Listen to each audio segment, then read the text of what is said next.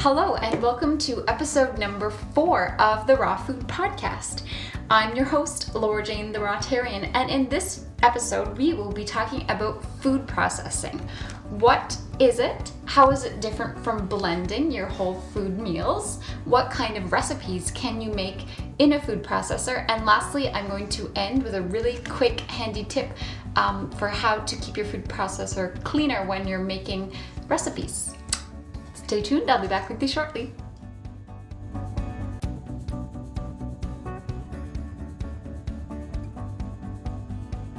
Thank you so much for joining me. I'm really excited about this. It's episode 4 of the Raw Food Podcast, and today we're talking about food processing, which is a huge part of my life as a raw foodist or a raw vegan. I tend to make a lot of different dishes in my food processor that can range from nut pâtés to sweet desserts, and it's a really huge part of my world as a raw vegan. So what I'm going to talk about today first is just what is a food processor. Before I went raw, I came from a wonderful, happy household. My parents were fabulous, but they weren't really much for being chefs in the kitchen. And so when I was growing up, we didn't even have a food processor. So it was all new to me. What it basically is it's a kind of a plastic dish with a large blade. They call it an S blade, and it kind of like sits in the bottom of the bowl and spins around. And then there's a lid on top, which basically keeps everything inside. So it's pretty simple, and they're actually not very expensive. You've probably heard me say this before in terms of eating whole food lifestyle, that it's really important to get a really super expensive, fabulous, crazy $500 blender, and you don't need a similarly good food processor. My food processor that I use every day cost me, I think, around $50, and I've had it for almost 3 years, and it works fine. And you definitely do want to get one that is probably can hold at least 6 cups of food. You sometimes see those really tiny food processors, and they can be handy, but that can't be your main food processor because it's just too darn small. So that kind of gives you an overview of what a food processor is. Now, another really common question I get asked when people are equipping their raw food kitchen is the difference between blenders and food processors. And they're kind of already feeling overwhelmed with this whole new lifestyle, and they're asking me, do they really need to have a blender and a food processor? Because, I mean, really, if you think about it, they're both plastic containers, and they both have a big blade in the bottom, and come on, do you really need both? And unfortunately, even though I'm a total realist and I love to keep things cheap and quick and dirty, you do need both of those items. And the huge and substantial difference is that it's really simple. A blender is used for wet, liquid stuff. So, with things like smoothies and sauces and pudding and icing and all that stuff that's really needs to be smooth, soups, things like that. It's all really liquidy stuff, and that's what a blender is used for. On the other hand, a food processor also just has a big blade, but it is used for drier things like, not for super dry things like, flour or that type of thing. It's used for drier recipes like brownies or cracker batter, or what else do I use in there? Nut pâté or pie crusts, things that aren't soupy, liquidy. They're just they're still moist, but, a little bit chunkier, and you really can't substitute one for the other. It just doesn't work. So if you're just starting out, Of course, you've heard me say before, you need a super expensive blender, and I really do stand behind that. And even though I'm the cheapest person on the planet, I do have an expensive blender. But I also realize that we have to be real here, and if right now, let's say you're a college student or, really on a tight budget and you don't have either of those things, I would say, just go to Target or your big box store and get a cheap food processor, $50. That will last you. It might die because it's probably kind of crappy, but that'll last you for a while. And then just start out with the cheap blender. I mean, the cheap blenders suck and they don't do a good job, and you should upgrade eventually. And the reason why I want you to upgrade is that with a blender, kind of going off on a tangent, but that's okay. But with a blender, a cheap blender is not going to get the same results as an expensive blender. Cheap blender is not going to liquefy things to the same degree. So that's the reason why I care. Whereas a food processor, it kind of gets the job done, whether you get a $50 one or a $200 one.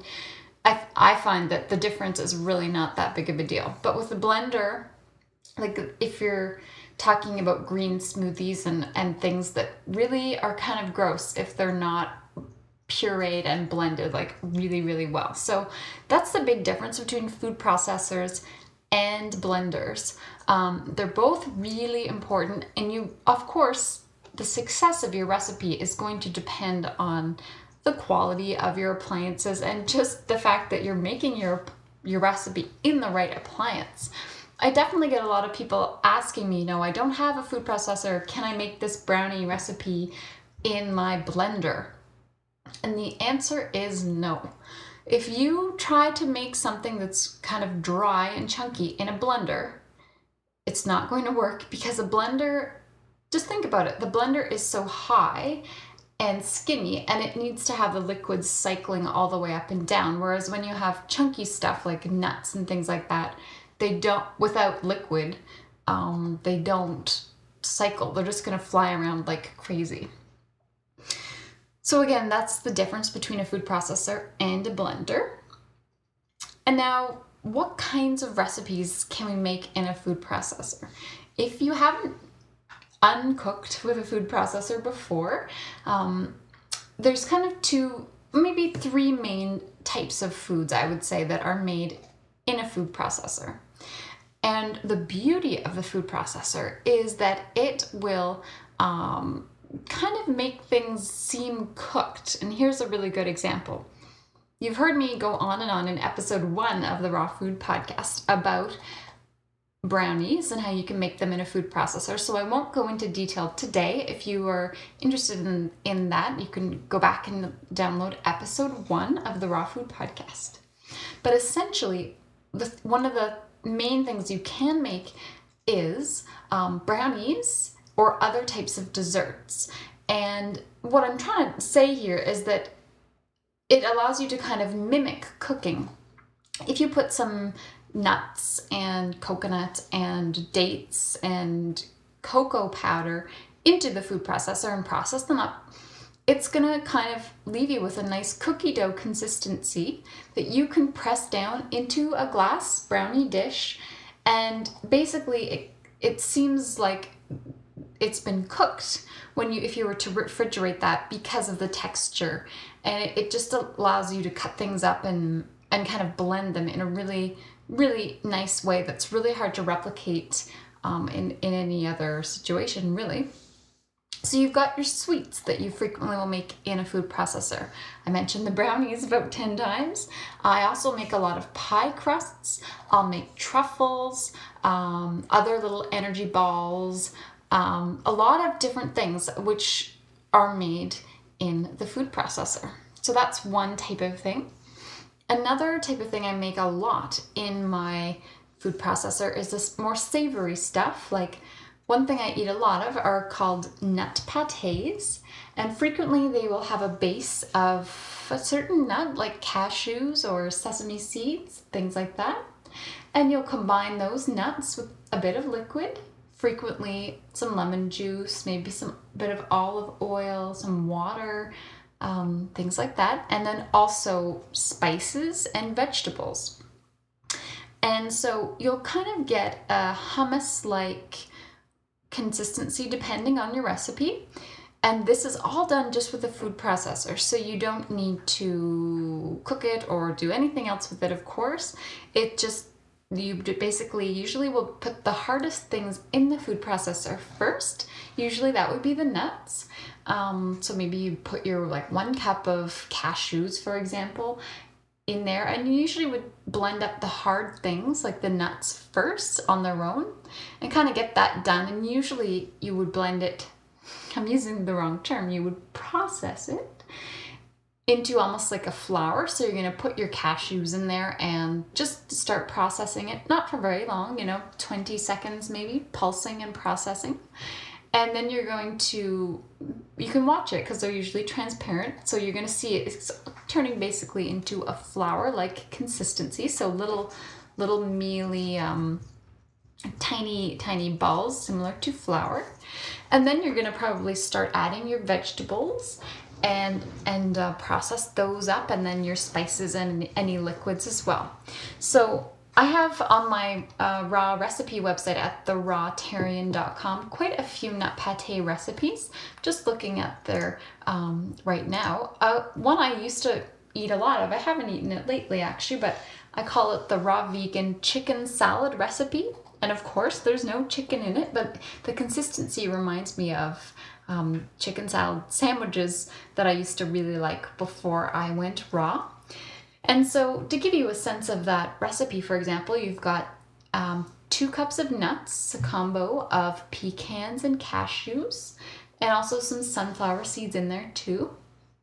So I'd put those into the food processor. Then I have some cucumber and some red onion and some celery and a bit of apple. And then I've got, what do I have here? A teaspoon of dill, some lemon juice, and some sea salt. So that's basically all I'm putting in there. So in case you didn't catch all that, basically it's just nuts, vegetables, some dill, and some lemon juice. And for that one, actually, because we're looking for a kind of a chunky chicken salad type consistency for that recipe, I think, here's my directions. It just says throw everything in a food processor. And look at that, I even wrote do not use your blender for this. And then you're just going to process really briefly until it kind of is a chunky chicken salad like texture. So that one's actually super easy because we want it kind of chunky still. But that's a good example of a nut pate. So I first said we frequently will make desserts like bars and things like that in the food processor. Secondly, I was just talking about nut pates, and I have actually, let me just get to my recipes here. I'll just list you some of the titles of some of these are all free, by the way, if you go to the Rawtarian and just click on my big recipe index button. I am scrolling and looking for the raw nut pates. So I mentioned the chicken salad recipe. I have a veggie cream cheese recipe, which is quite good. It's quite salty and it's good. I have, what else? A couple of different raw tuna salad type recipes that use nuts and some dulse, which is a seaweed, to kind of give it that fishy kind of tuna flavor. Yes, and I have like a few other nut pate recipes on there that I like a lot too, especially an egg salad. Oh no, I think I make that one in a blender. Anyway, there's a whole bunch. I have, I think, over 100 raw recipes now on that index, and they're all available for free, so you could go to the Rawtarian and check those out. But one of the other, so this is going to be like the third type of thing I usually will use my food processor for, is this does talk about dehydrating, but that's not for everybody, especially if you're new. But one thing I do is make my own crackers. And it's basically the same as the nut pate concept, except the cracker will usually be more wet than a nut pate because, of course, you're going to dehydrate it and allow some of that moisture to evaporate. So I've got a lot of great cracker recipes too, and the onion bread is super popular, and a pizza crust recipe. Yes, this one I had flagged to talk about on this podcast. So again, this is really a lot like the nut pate. Like I said, it just usually has more liquid in it. And also, if you're making a cracker, you will always need some type of binding agent, which that's just a fancy word for saying some ingredient that's going to keep everything sticking together. Because if you're making a cracker, obviously you need it to stay together. You don't want it to just crumble and fall apart. And usually in raw food recipes, the binding agent is generally flax seeds. So you'll frequently find that in raw recipes, and you won't want to, omit that because you really do need a binding agent. Now, flax does have quite a strong flavor. So usually I'll use as little flax as possible just because it really will change the flavor of a recipe. It's not bad or good. It's just that I find I like all my recipes to taste different. I don't want to always have my crackers tasting like with an overall flavor of flax. So I do have this pizza crust recipe, which is 2 cups of almonds, and then you just put those in the food processor. This recipe does actually call for quite a bit of flax. So 1 cup of flax, a cup of water, some olive oil, some spices, and some salt. And so really that's basically like a nut pate. The only difference is this recipe I should say, has 1 cup of water. So that is going to make it pretty liquidy. So it's not going to work for a nut pate, but it certainly would work as kind of a dough, and then you can dehydrate it. So cracker recipes and making cracker batter is usually done in a food processor. And there's a few things that can go either way, but it's all depending on the consistency, right? So if you have something that's going to be really liquidy, a cracker batter that's going to be super liquidy, you sometimes can make that in a blender, but it's really going to depend. And I would say if you're not sure, probably you should default to a food processor when it comes to cracker recipes. Overall, I think it's really important to have a food processor. And in fact, sometimes when I'm talking to friends and people that I know in the real world who've maybe never heard of raw food, actually, I don't really start them and get them excited about blending. I usually will say, do you have a food processor at home? And usually, actually, I've been quite surprised. Most people that I talk to, even just normal non-raw people, will say that they do have one. And so then I'll say, oh, well, I've got this darn brownie recipe that I always talk about, but I will kind of introduce them to using their food processor to make a few things. And that seems to be kind of accessible to people, and they don't find it too odd. Whereas sometimes I will talk about making, say, raw Alfredo sauce in a blender, and it seems to be people have a harder time kind of absorbing the concept of making sauces in a blender, but making meals in food processors seems to be a little bit more accessible or seem more normal to people. So I usually start out talking about that.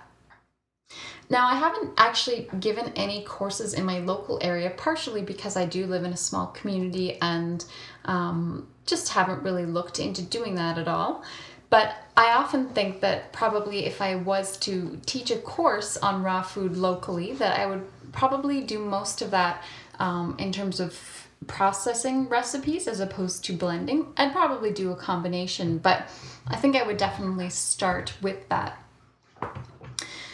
I think overall processing is something that can be really easy, and it's kind of just like all of this raw food stuff. It's just a case of getting a hang of doing it. And I know that sounds sort of cliche, but it is true. And I think something that you can do to kind of help yourself out is try to just start with some recipes that are no fail recipes. Usually that'll be kind of tried and true recipes, and that could be from my site or from a wide variety of sources. But usually that'll be, recipes with just a few ingredients and not too complicated. So I think that's a really great place to start if you're looking to incorporate more raw, healthful foods into your diet, if you're not already doing that quite a bit, is to explore the option of the food processor. And again, you can pick one up usually for $50, maybe even less than that, depending on your area. And just give that a try. I think for people who aren't completely raw, I think that it can be really handy to make some nut pâtés, and then you could still use them in, your standard whatever you like to eat, like on a bagel or topped on top of a salad. That's a really great thing to do if you want to look for a substitute for, say, like putting chicken on a salad or something like that. You can make a little balls of some type of nut pâté and serve that on top of a salad, and it's a really nice substitute for tuna or chicken and that type of thing. I think in the intro I did allude to the quick tip I wanted to talk about in terms of helping to keep your food processor clean. And something, I don't remember who told me this, but I picked this tip up a couple of years ago and it's been super handy. And it involves the lovely, useful saran wrap. At the beginning of this episode, I mentioned how a food processor generally has 3 parts: plastic bowl, removable S-blade, and a top. Now, the top of a food processor, it's basically like the lid, I should say, usually has all these crazy compartments and gadgets and little nooks and crannies that sometimes they will allow you to use accessories, like so they might have slots for slicers and slots for you to drop food down into. But that top area can tend to be really annoying to clean. So just a great tip is, so you've got your food in your food processor. I should mention, whenever you're loading your food processor, you always want to make sure that blade is in there first before you put any food in, because obviously it's kind of hard to get the blade in if you've already filled it with food. But anyway, so you're going to have your blade in there, then you're going to put your ingredients in, and like I said, some recipes won't want all the ingredients in right away, and that's just to make blending easier, or processing, I should say. But yes, so I'm getting to the tip here. So the tip is you would rip off a sheet of saran wrap that was going to be bigger than the whole size of the lid, and before you put the lid on, just flatten that saran wrap on the top of it and then put the lid on snugly. And so you're going to have the saran wrap kind of sticking out of the edges. But what that's going to do is it's going to just protect the lid from getting any splatter.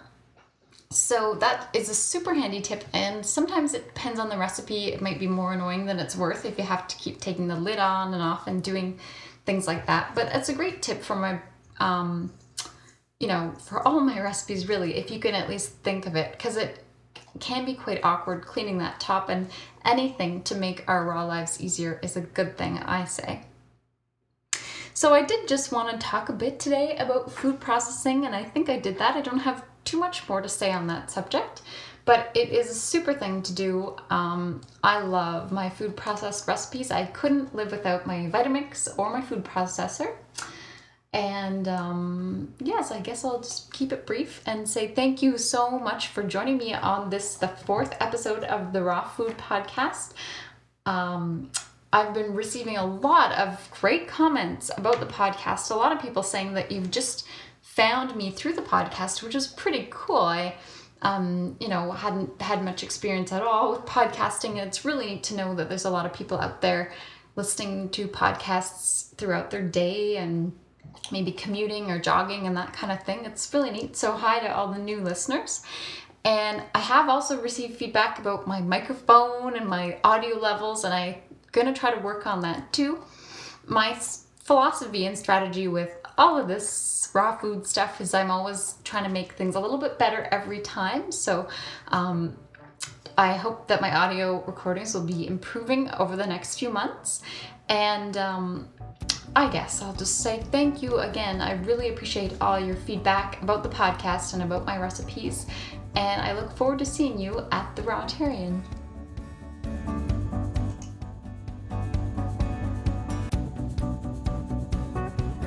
You have been listening to the Raw Food Podcast with your host, the Rawtarian. Be sure to visit me at www.therawtarian.com, where you can browse over 100 of my absolute favorite simple, satisfying, raw vegan recipes that you'll find pretty quick to make and with just a few ingredients and that taste spectacular.